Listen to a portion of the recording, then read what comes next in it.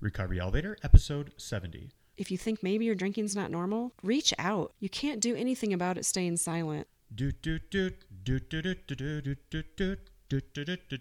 been wanting to have Third Eye Blind for the intro music for a long time right now, but after doing more research, it would be a dumpster fire of problems using unlicensed music, so I just went ahead and sang it. Anyways, welcome to the Recovery Elevator podcast. My name is Paul. Thank you so much for joining us.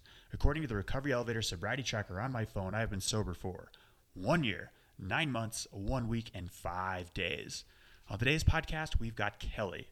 We've got Kellie back. She was on episode 2, which is about getting outside of your comfort zone.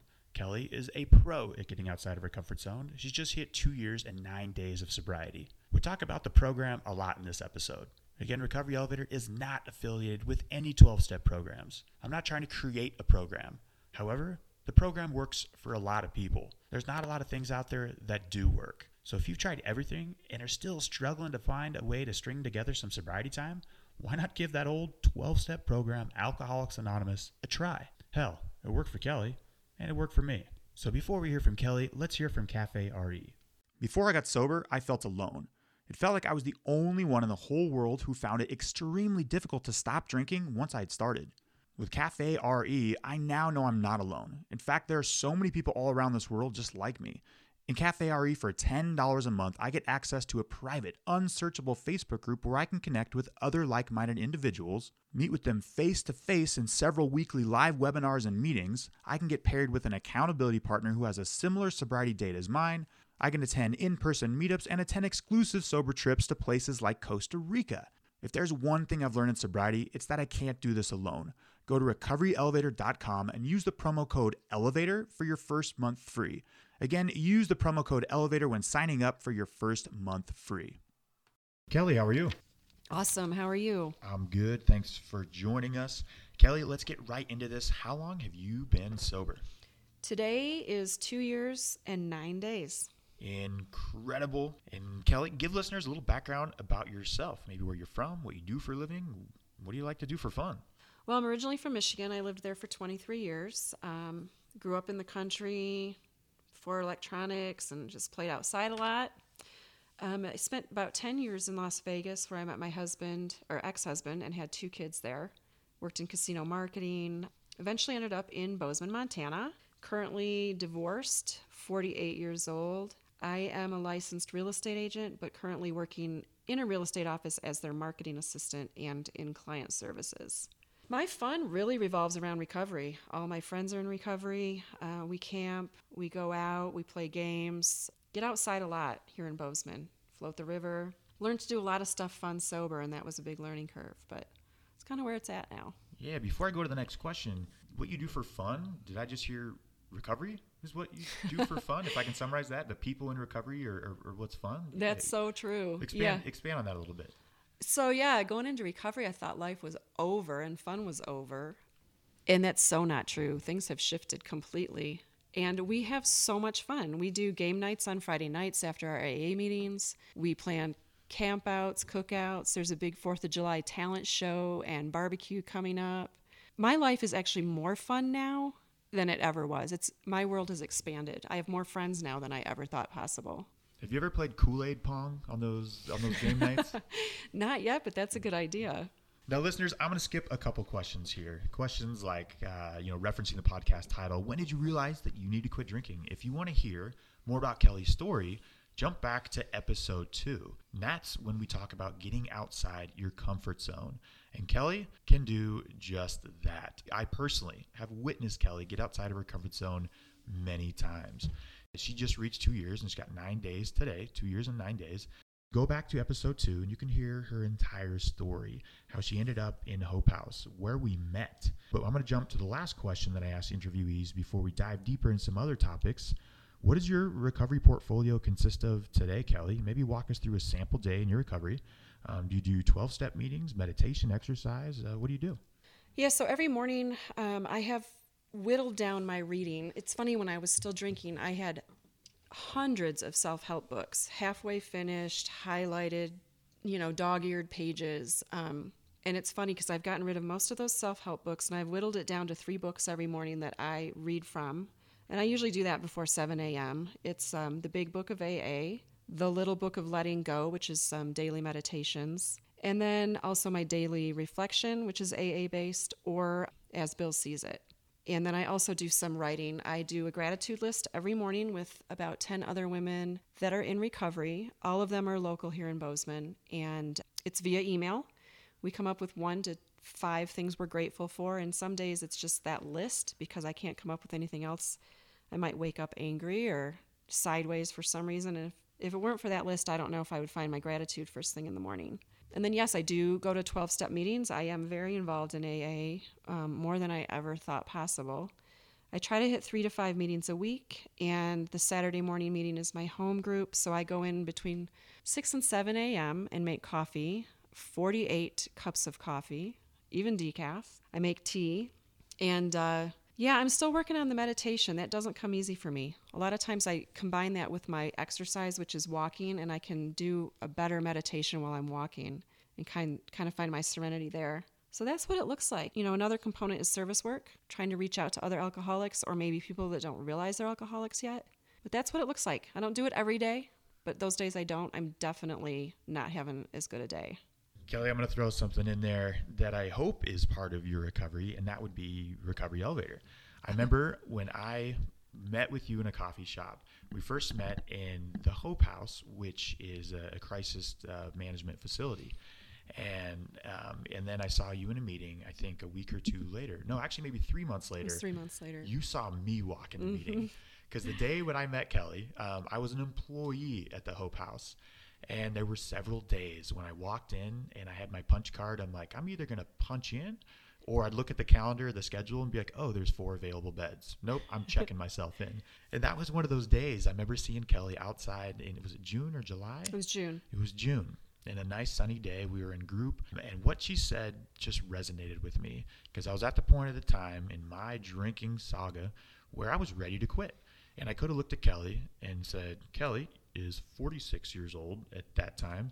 She's got 2 lovely daughters, and I've got nothing in common with Kellie. But however, what she said, and Kellie, I witnessed you, you were 2 days, just came out from the hospital at that point, and you were at your bottom, but what you said was inspiring. You were 2 days ahead of me at that point because I was probably drank the night before, but it just connected with me. And we chatted a bit at the Hope House. And then when I came into the meetings, for my higher power, I got sober September 7th. I knew I was going to have to do something different to stay sober. That's where Recovery Elevator was born. And then I was like, you know what? I need help with this. I need help with sobriety. I need help with the podcast. I can't do this alone. And I'm not just talking about Recovery Elevator. I'm talking about recovery. I can't do this alone. In fact, I haven't witnessed anybody that can successfully over a long period of time. So Kellie and I went out to a coffee shop. I threw this crazy idea out to her. And again, getting outside of her comfort zone, she's like, sure. And so that is kind of how it started. Kellie, in one word, you're amazing. I could not have done this without you.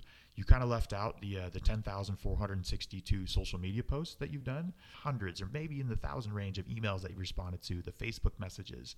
And so I got to say thank you for that. And let's talk about 2 years in 9 days. For some reason, 2 years for me is my mark.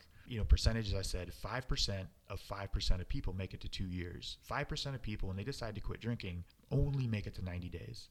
And then it starts over. 5% of those people make it to 2 years. The deck is fully stacked against us. So I'm sure you've had a lot of pats on the back, but congratulations, Kellie. Thank you. Nice job. Yeah. And tell us how it feels.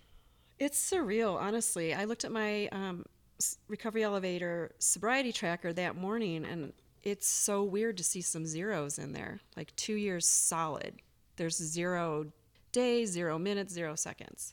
It was totally surreal. And for me, the second year came a lot easier than the first, because the first I was completely sideways for a good 3 weeks before that sobriety date hit. And I don't even know why. I think it was looking back, which I've kind of embraced not looking back so much now that I'm at 2 years. But that first year, looking back at, oh my God, I hurt so-and-so, and the guilt and the regret of things I didn't do, and the blackouts I had, and the things I didn't remember with my kids, and oh my gosh, so much of that stuff that first year. It was still really fresh. So I think the second year is a little easier. I've learned to be more gentle with myself, like letting go of all of those things I may have missed. Because what I need to do now, it is an AA cliche, but live one day at a time. And one day at a time isn't just drinking, but it's everything. If I don't live the one day at a time, then I am stuck in all those blackouts. Talk to me a little bit more about one day at a time means for you. Wow, it's really just putting one foot in front of the other. And it has filtered into, okay, I don't want to drink today, or I don't want to drink this hour, which is like it was in early recovery. But one day at a time, if my relationship sucks that day, I just have that one day. I have to fulfill those needs one day at a time too. Parenting, it's the same thing. You know, I have to do this for one day. Today I have to just parent the best I can. And it kind of just goes into everything. And it's hard to remember sometimes when I get stuck in my own head. You know, a week from now, is my daughter going to, run away? Well, I don't know. A week from now, she might not be mad. But what I have is right now, when I was still drinking, who had done me wrong the week prior? Who was going to do me wrong a week from now? Because I was the victim all the time.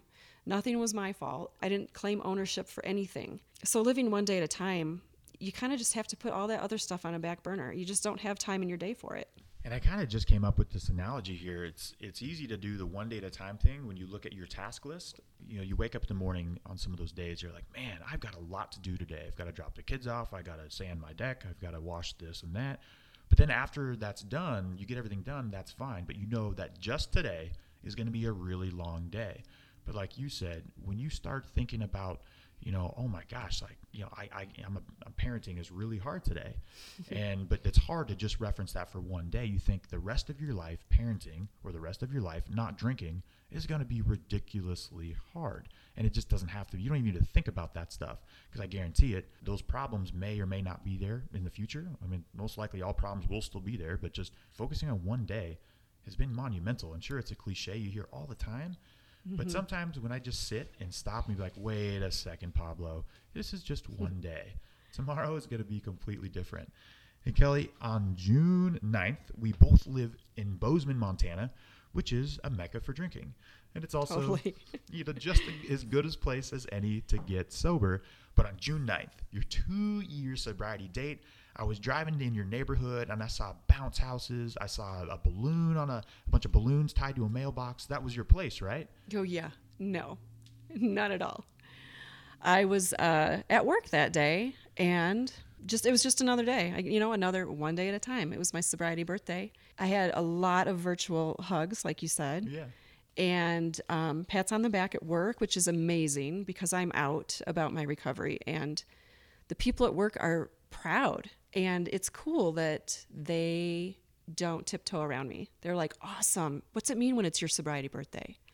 I saw it's your birthday. Is it your birthday? And so I'm explaining belly button birthday, how that's your biological birthday, and sobriety birthday. But no, that was just an ordinary day. And then that afternoon, I got a call or a text if I could give a friend a ride to a meeting. And I thought, well, must be her car just broke down. And I had to work and I couldn't get there, or I couldn't pick her up. But when I got to the meeting, I saw her sitting there just forlorn and looking so sick and sad. And she had relapsed. Yeah, it was hard because she started the program before me and apparently has been in and out of the program, but I've never witnessed her relapse before. So after the meeting, I went up and I just gave her a big hug, and she just held on for dear life and said she was in so much pain and was really scared. It makes me sad. I want to talk about just how volatile this is. Recovery Elevator episode 69. For my meditation in the morning, I tool around on the piano, and there was a little piece that I was working on, and I recorded it, and I started talking over that just about how volatile and how anything can change on the drop of a hat. And you mentioned when you spoke to this girl, she was in the grocery store, and she ended up in the wine aisle. Yep. Some stores are smaller. The Coca-Cola might be on the other side of the wine aisle. And she said something like, just a fleeting thought came into her mind. She acted on it. And what was that thought? She just, I said, what happened? How did this happen? And she said, it's just like they say it happens. I just thought I could have a glass with dinner. And she said, next thing I knew, there was a bottle of wine in my cart. And then 5 days later, she came to and had been on a 5-day bender. How long had she been sober before she got that wine? I don't know for certain, but I think about maybe No, 18 months. 18 months. Mm-hmm. And listeners, I'm just past 18 months. September 7th is my 2-year mark. You know, what I thought was like, wow, as soon as I get a month, I'm good to go. Let's do this. But it could happen at any moment. Sure, it's scary, and I'm not getting sober or staying sober out of fear, but these are conversations that I think are good to have, knowing that it can happen at any moment. Right, Kelly? Totally. And I see these as opportunities. I mean, while she breaks my heart and I'm heartbroken for her, it was also a reminder of, shit, I do not want to do that. I mean, just seeing the shaking and the pale skin, and you know, I ended up taking her home after the meeting, and there were some friends there that were giving her a good meal. And a few hours later, her color came back, and I told her that. I'm like, you finally look better. But just a stark, sad reminder of how vicious this disease is. It could be me. Like, I could go, hey, it's 2 years today. If not for seeing her, who knows? I could have ended up at the grocery store. Alcoholism. I want to talk to you about the ism, the incredible short memory. One thing that this disease is great at doing is erasing your memory. You forget just how bad it was. And when we hear stories like this, and when you walk into the rooms and you see somebody that was sober for 1 year, 2 years, I saw somebody who was 9 years, 29 or 19 years one time, they relapsed. It's the incredible short memory. So you said it perfect. This is an opportunity to realize how volatile it was. And Kelly, you sent me an article about another woman we interviewed on the podcast. Her name's Felicia. It was all about episode 69. I cover in that episode. Tell me more about that. Yeah, oftentimes in the local paper here, I'll see a headline, usually on Facebook. I don't read the actual paper, but it'll say so-and-so, or, you know, Belgrade woman on drunk driving spree. And I hesitate to open the article to read more because I don't want to see who it is. And this day I opened it, and sure enough, I knew who it was. And again, my heart just broke because I know her struggle. And I also know that she is such a good-hearted person and a loving mother and wife. And it just breaks my heart and shatters me. And then to see this news footage on the evening news, you know, in your orange jumpsuit, oh my God, it's like this person is thriving, or was thriving, an employee and a student and a mom, and it's any one of us. It's not the hobo under the bridge. It is you and me, and it just sucks the life out of me every time I see another one of those headlines. You know, and there was another one yesterday. Someone walked away from a pre-release center, and they found him deceased out at Ferry Lake. Again, his was a drug situation, but daily there's these headlines, and it makes me sick. And the other thing I don't do anymore is read the comments attached to these articles, because it's so hard to see the normal, I hate to use that word, but the normal community, how they respond to these DUIs and these alcohol-related incidents. And I don't blame them. But I see the other side of the coin now. It's like, oh, I'm so torn, but I can't read them because I want to get in there and defend these people that are my friends. I was just going to say, you can't blame the normal drinkers. Mm-mm. They are reacting on behalf of the stigma Yep. stigma that has been created over hundreds of years, Yeah. and especially with the media and the way things are reported. Budweiser Super Bowl ad that I've talked about a couple times on this podcast, that didn't help anything. It didn't. Basically said, if you drink and drive, you're a complete moron. Didn't mention that maybe your brain chemistry is different than other people. And we've been trying to criminalize addiction out of people. And do you think that works, Kelly? No, it's too close to home for me. Like, I know that rehabilitation is better than institutions or whatever, or jail. I get it. I know people need to go to jail for the crimes they commit, and it is a crime. But what precipitated the crime? It's a disease. It's not a lack of morals. It's not a lack of responsibility. It's a disease. And that disease feeds to the irresponsibility. But let's start where it begins. And breaking the stigma is a huge part of that. And I see nuggets of that happening in society, but it's not strong enough yet. Felicia, if for some reason you listen to this podcast, if what I know right now, you're still in jail with a $30,000 bond, probably feeling pretty alone and isolated, you've got two people in your corner rooting for you. Absolutely. We are hoping for you. I'm not condoning drunk driving. I've done it myself, and that is wrong. But we're rooting for you. This is a disease, and the deck is stacked against you. You know, and I might add, I numerous times a week drove drunk and admit that my kids were in the car. and that makes me sick. Those are some of the things that still turn my stomach. How I never got caught is just by the grace of God. It could have been me any Monday through Friday, any one of those days. And it could have been me too. Could have been, but it's a yet scale. If I start drinking again, that's going to happen. I'll probably get a dump truck or like a full on semi truck to tip over. Now let's switch gears just a little bit, pun intended there. And let's talk about the pink cloud, Kelly. So you got sober and you've been on a pink cloud for 2 years and 9 days, right? No. Wait, what? No? Right. So there's this app called Time Hop that takes you back whether you want to or not, what you were doing a year ago, 2 years ago, 3 years ago. 2 years ago, my face was fat. Oh, me too, because my liver wasn't functioning. So I was totally swollen. And I loved that pink cloud. And when I went to meetings at AA, I didn't even know what the hell they were talking about. They were like, she's just on the pink cloud. Because I was like, this is great. Oh my God, I can't believe I waited this long to get sober. And I have a friend who's a very good friend who now tells me I used to just piss her off. She'd be like, you are way too happy. You are one of those people in AA that just piss me off. I don't get it. So I did finally learn that the pink cloud was, just this euphoria you feel the first, I don't know. For me, it was probably 4 months. 4 months. That's it. And is that for everybody or? No, I think it varies, And I definitely went through my period where I wasn't sure I wanted to be sober. I don't know what kind of cloud that was, but it went away. The pink cloud goes away. It did for me. And then reality sets in. And it's like they say, you can take away the drink, but there's still all this stuff under the drink.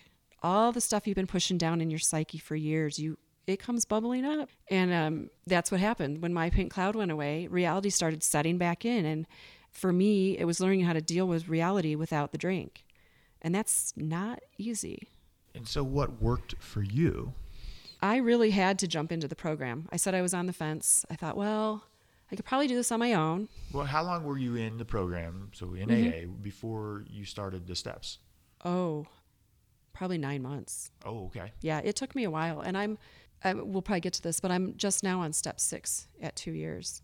But I didn't start the steps right away. I didn't have a sponsor right away. And people kept telling me, why don't you have a sponsor? You're going to relapse if you don't have one. So I finally grabbed one, and she was awesome. We never opened the big book, but we had a lot of tea together and toast together. And she helped me a lot the first 3 or 4 months, but then I did get another sponsor to help me with the steps. Gotcha. And so your first sponsor, you found out it wasn't the best fit. No. How did you make that transition? Were feelings hurt? It was awful. There's a lot on the line though, right? Yeah. I really felt vested to this lady. I really enjoyed her. I picked her because we talked about books. We had a great conversation at a AA barbecue about books. I'm like, God, I think she could be my sponsor.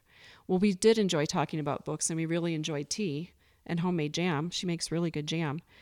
But I just decided I wasn't even getting started in the program, and I needed to get started to deal with my life. And I sat on it for 4 weeks. How was I going to tell her? I was so worried about breaking her heart, because, it's all about me. And I'm going to break someone's heart. And I stewed on it. And I finally think I left her a text message. We played phone tag long enough. I thought, well, I am justified in just leaving her a voicemail. And she was totally fine. She was just, as they said she would be, that's fine. You move on. It's probably time. You don't have to stay with one sponsor. We get something, I think, at all stages. And, maybe the one I have now is awesome. And she is awesome. But maybe another 2 years down the road, I'll be at a different phase in my world, my life. I'll have kids almost in college by then. Who knows? Yeah, my sponsor is a badass, but he doesn't make homemade jam. But so you're on step 6. What? How come it's going so slow? Or are you at your right pace? I've learned that I am at my right pace, but I sat on step 4 for a good 4 to 5 months, and I have heard that. After I did step 5, my sponsor said, oh my God, congratulations. A lot of people don't get here. And I was like, what are you talking about? She said, no one wants to do this. Step 4 is brutal. I've heard a lot of people just don't call back when you, right. You have the meeting about step 4. You tell them what you got to do. Mm-hmm. Like, okay, great. Let's meet next Thursday at 3 p.m. Same coffee shop. See you then. Yeah. And a week later, you're just sitting there and having coffee alone. Yeah, so step 4 took me forever, but I was really hung up on the format. I was writing like a novel of all of my character defects and my resentments. And she was like, no, let's not do this. Just write 2 sentences. You're going to tell me about this in step 5. I don't need you to write it all out. We're going to talk about it. That lifted the whole weight off me. I was like, 2 sentences, I can totally do this. So I had 3 pages of resentments, 2 sentences each. And then my 5th step was a 4-hour conversation. And that was the most emotional part of my sobriety so far, in a good way. Like, I know a lot of people don't have the experience I did, but I seriously do feel that my higher power was there, because what I thought I had to deal with in my 5th step was nothing that came out. Like, a whole bunch of other stuff came out I didn't expect. So, Kellie, what advice would you give to your younger self? Oh, that I am enough, that I am worthy, that I am smart. Those are the 3 big ones, just never feeling that I was enough. And that's something I'm still dealing with and will. I don't think my 4th step is not my last 4th step. And I don't think any of these steps are my last one. I covered a lot in my 4th step, and it's given me a chance to look at myself with some criticism, which we don't like to do, and kind of figure out what I've buried all these years. And a lot of it is my self-worth. And that's not everybody else's fault. So you're telling me that you might be part of the problems that came out on the 4th step? Oh, yeah. Yeah, totally. And it's amazing when I did that 4th step, then you break it down into 3 different categories. And my biggest thing is fear. Fear drives everything. Fear drives jealousy. It drives my lack of confidence. What am I so afraid of? That's where I'm at now. And these character defects on step 6 and 7, man, those are tough. Like, I thought the 4th step was tough. And I don't want to scare anybody away. Like, these steps are amazing, and they're tough for a reason, because we have to deal with this shit. So now I'm dealing with that. Fear. That's my big one. It's kind of amazing when you can connect the dots, like you said, that really long conversation you had. When I first started on my 4th step, I was loving it. I'm like, oh, Timmy, I'm going to fill this page about you. Oh, and then there's Rick, there's Mikey, there's Tony, there's Tom, there's Brady, there's Sean, there's Mark. And then there's a BMX bike with the chain that just fell off, and I was riding at 45 miles per hour. You're going to get a whole page BMX bike. And then when it is all compiled, and I had to read it to my sponsor who doesn't make homemade jam, it all came together. The dots just started to connect. I was just like, damn it, it's me. I'm the problem. It's not Mike, Tony, Rick, the BMX bike, the homemade jam that I'm not eating. It's me. I'm the freaking problem. But that's when the rubber hits the road. Have you witnessed that? Oh, totally. And I left there so emotionally drained. Like, I was sobbing, which is something else I didn't expect. I was like, because I was like you on the 4th step. It was jovial. I was like, oh, good. I finally get to write what all these people have done wrong to me. I was enjoying the 4th step. And then that 5th step, I was like, why am I sobbing? What is wrong with me? And my sponsor's like, you are doing great. This is exactly how it's supposed to be. But she took notes. And on my notes, she left me this blank box. And all it said was, what is the harm I've caused? And I went back to her last week and I said, I just realized this box was here. What does that mean? She's like, because of your character defects that came out of your 5th step, what harm did you cause? Now you need to work on that. And that's what we're going to ask your higher power to help. You have to find the willingness to remove those. That empty box is a tough one. What's the harm I caused? Man, but on the other side, she's like, I also want you to make a list of your assets. It's really easy to find your character defects, but what are your assets? So I sat down this week and did that. I have 15 character defects and 5 assets. It is hard to pat myself on the back. What am I good at? What's good about me? That's a struggle in recovery. And Kellie, let's talk about cravings. Do you have cravings? I don't. And I don't want to make light of that. I know I have thoughts. I have, like my friend that relapsed, I would love a glass of wine with dinner. Keyword there, A. There's no A glass of wine in my life. There never has been. There's no one. No, it would be a box of wine or a month of a relapse. So I don't have the cravings. I was thinking about it the other day, watching another employee getting ready to leave work at about 4:50 p.m. She was scurrying around the office and hurrying and super agitated. And I was like, God, I bet she wants to get home to have that glass of wine. And that is totally me. On a Friday afternoon, I would start counting down at noon. God, I just 4 more hours. How fast can I get out of here? Couldn't make the time go any faster. And it was so driven by that craving. Often didn't make it home. And this is not a big town. Any commute here is 5 minutes. And I would often stop at the gas station to get a roadie or a 6-pack for my 2-mile drive home. So I'm happy to say the cravings today are gone. My cravings went away completely right around month 6 and 7, but I still have the it would be nice. Mm-hmm. For example, when I gave my brother's best man speech, I had the it would be nice if I could take the edge off. It would be nice if I didn't have to feel these emotions that I'm feeling right now. I get a lot of those, but it's different than a craving, and it's a wonderful feeling to have. And what have you learned about yourself in sobriety, apart from the steps? Oh, I guess the biggest thing is that I am strong. I just never gave myself credit for being a strong person. I remember when I got divorced, my family of origin was pretty mad at me for ruining my life, is what they said. And my mom in particular was like, well, what are you going to do if your car breaks down? What are you going to do if you need a new washing machine? I was like, I don't need to stay married. If that stuff happens, I'll handle it. And I think that really my divorce did kind of send me into my spiral. I mean, I can almost tell you the day my drinking turned on me. And my divorce really did fuel that flame. But out of that, I have proven to myself, I don't need to prove to anybody else, how strong I am.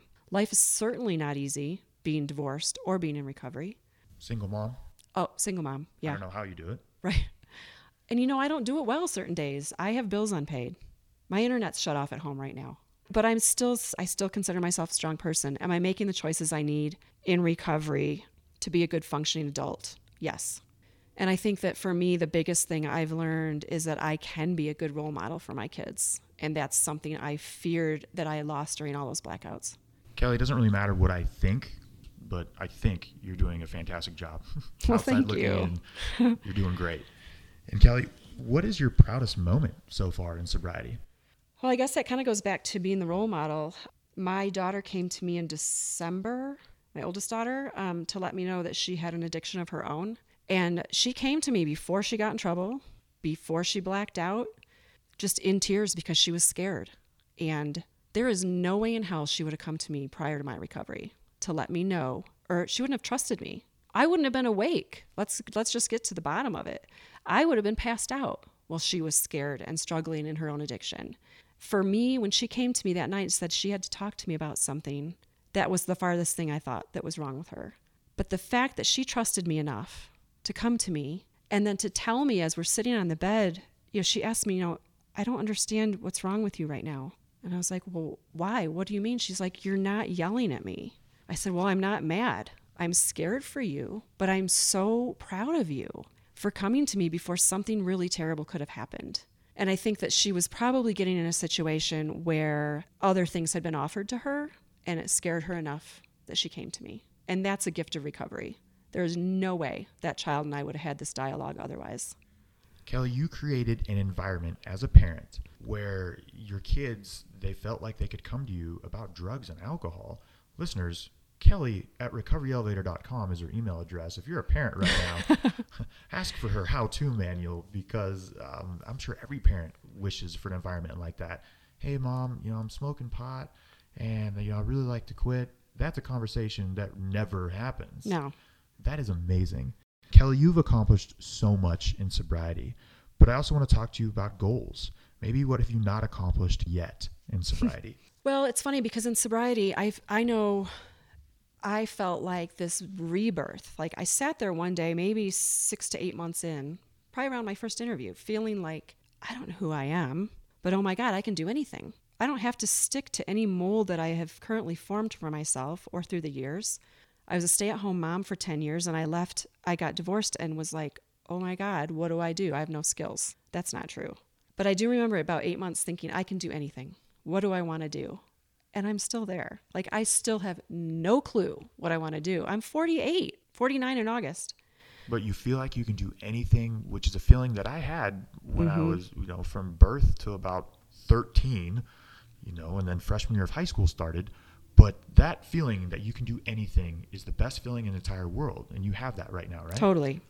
Yeah, I took a job a year ago in August, and I took it because I needed some structure. I know it's not my career, but I was self-employed, and I was self-employed while I was drinking, and that gave me a whole lot of freedom to feed my addiction. But I was at a point in my life last summer where I just needed some structure. I told my boss now about my recovery. I said, I just want a job where I go in, you give me some tasks, I finish them, and I go home. But I do sense that I'm outgrowing that. It's served me well for the last year, and I'm not saying I'm leaving that job, but I do need some more growth for myself. And I'm trying to find opportunities within that field that could offer me that. Let's talk about what we've learned about ourselves and other alcoholics while doing Recovery Elevator. Oh my gosh. Oh, it's been amazing. I just thank you so much for getting me involved in the project, because I didn't mention that as my recovery portfolio in the beginning, but I am on there every day, as you all probably know. But yeah, we are a sensitive lot of people. That is for sure. And I mean that in both the positive and the negative. We alcoholics really take things to heart and kind of have to use kid gloves sometimes and realize the sensitivities. But the thing I love about it is we're all so similar. That's where, Paul says all the time, look for the similarities, not the differences. Well, in a group of alcoholics, the similarities are screaming. It is amazing to me, and me too, me included. I can take things so personal and sit on it for days. Like, oh my God, I can't believe I said that. I wish I hadn't said that. Who did I affect?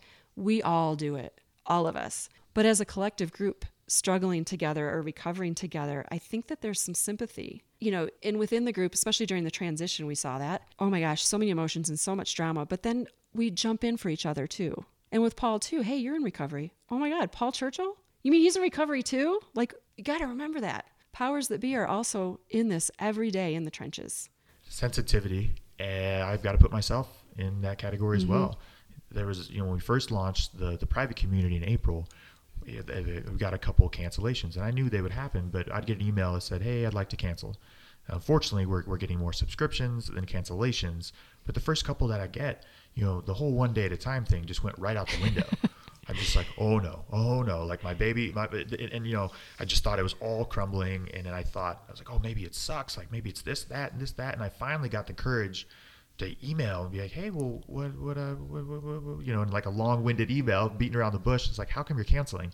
It's like, oh, I actually signed up for my brother under a fake name, and my brother's drinking. It's like, that's not a big deal at all. And it's just, we're sensitive people. We are, but I think the other thing that I love about what I've learned in Recovery Elevator is the generosity.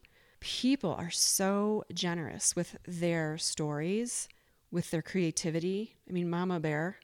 How inspiring are those stories? Yeah, it's just amazing what we have shared with each other that I don't share on the public page. And yeah, my whole office knows I'm in recovery, but I don't sit and tell them how I hit bottom or how jealous I was last week of my boyfriend. You guys know that. And sometimes I think, oh my God, should I actually be putting this out there? But that day I was stuck in the muck. I put that out there, and I had the best generous responses, genuine responses. Like, it's so cool. And there are days where I don't post. I'll go a day or two without posting, but there is never a day that goes by where I'm not reading the posts. And if you're in the Recovery Community Cafe RE right now, I got to say thank you, because it is so inspiring to see what people and what adversity people are facing, and they make it through sober. And sometimes not everybody does make it through sober, but people create accountability, and they make these videos and these statements that take so much courage to make. They're like, hey guys, I'm back on day one. I'm back that on amazes day 0. me. Every single day that amazes me. I'm like, God bless you for coming back. I don't know if I would. I mean, I would now, but because of this community. Like, I wouldn't walk into the library and go, hey guys, I'm on day 1. They'd be like, are you crazy? Who is this crazy lady? But we're in an environment where we can do that. And I personally appreciate when everybody comes back. Those are the worst dreams that I ever have, was when I relapse. But I know I would have to do the right thing, but I would selfishly create accountability, because I know if I want to stay sober, if I relapse, I would have to. I couldn't keep that a secret. I couldn't, because that secret alone would cause me to drink one day. Right. It's just been a tremendous learning experience for everybody. And let's get to the rapid fire round. I know you did these questions again in episode 2, but they have changed just a bit, Kelly. So let's go through them one more time. Kelly, what was your worst memory from drinking? That one hasn't changed. That's still the day I hit bottom. I don't remember all of it, but I do remember my oldest daughter taking pills out of my hands and calling the suicide hotline. And that memory alone could likely keep me sober. It was awful. And it is an incredible short memory. Don't ever forget that memory. No kidding. And next question, Kellie. We've all heard of the aha moment. When or did you ever have an oh shit moment indicating that you might not be able to control your drinking? Yeah, it was shortly before I had to move out of the house where I had lived while I was married, and my drinking had started accelerating. I was self-employed by then, so I could drink all day if I wanted to. And I remember coming down the steps one morning, and not only were my hands shaking, but my legs were shaking. And I thought to myself, if I could just get some beer, I'll be okay. And I knew that was not a rational thought. And I was like, my disease has totally turned on me. Shaking legs down the stairs. I'm like, I wasn't working out. I can tell you that much. That was my aha moment. Or, oh shit. Yeah, when it goes to, if I could just quit drinking, my life would be okay, to, if I could just get some alcohol inside me, my life will be okay. And I would. And it was seriously 10 minutes later, I'd be like, oh, it worked. And that's not a good moment. Yep, Good moment. It worked, and eventually it all stops working. Mm-hmm. Let's skip a couple, Kellie. And next question. In regards to sobriety, what's the best advice you've ever received? Well, honestly, somehow I gained that through our relationship, Paul, is just to shred the shame, beat the stigma down. I never thought I would be so out about recovery as I am now. The best advice I ever had was just to talk about it out loud, use my voice. Yeah, well, there's nothing to be ashamed about. And when you're not wearing that 1,000-pound gorilla on your back walking around in public, it's quite liberating. I have a t-shirt now. Yeah. I recommend giving it a try if you haven't. And Kellie, before we go, what parting piece of guidance can you give to listeners who are in recovery or thinking about getting sober? Mostly, I keep thinking about getting sober, just to open your mouth. Again, use your voice. If you're scared, if you think maybe your drinking's not normal, reach out. You can't do anything about it staying silent. That is for sure. And it just seems to fester. It just feels gross when you keep it inside. You gotta talk about it. Even if sobriety isn't your forever plan, talk about what's going on today. See why you feel like crap today or how you could feel better today. You know, when I went to my first AA meeting, there is no way I thought I would be a lifer there. And maybe I'm not. Maybe I'll outgrow AA, but I thought, well, I'm just going to go to this one meeting. And here I am 2 years later, totally embraced it. Board game night with people I know. in recovery. Yeah. Floating the river sober with sparkling water. Never thought I wouldn't have a PBR in my hand. Yep. Listen to the other side. I guess that's the other part of guidance is listen to the sober side of it. Just listen to what we have to say and maybe we might know what we're talking about. Kellie, thank you so much for joining us again. I could not do this without you. Thank you so much. You bet. Thanks, Paul. Damn, Kellie is good. In fact, there's really not much more I can add after that. So I'm going to go ahead and close it out. Recovery elevator. We took the elevator down. We got to take the stairs back up. We can do this.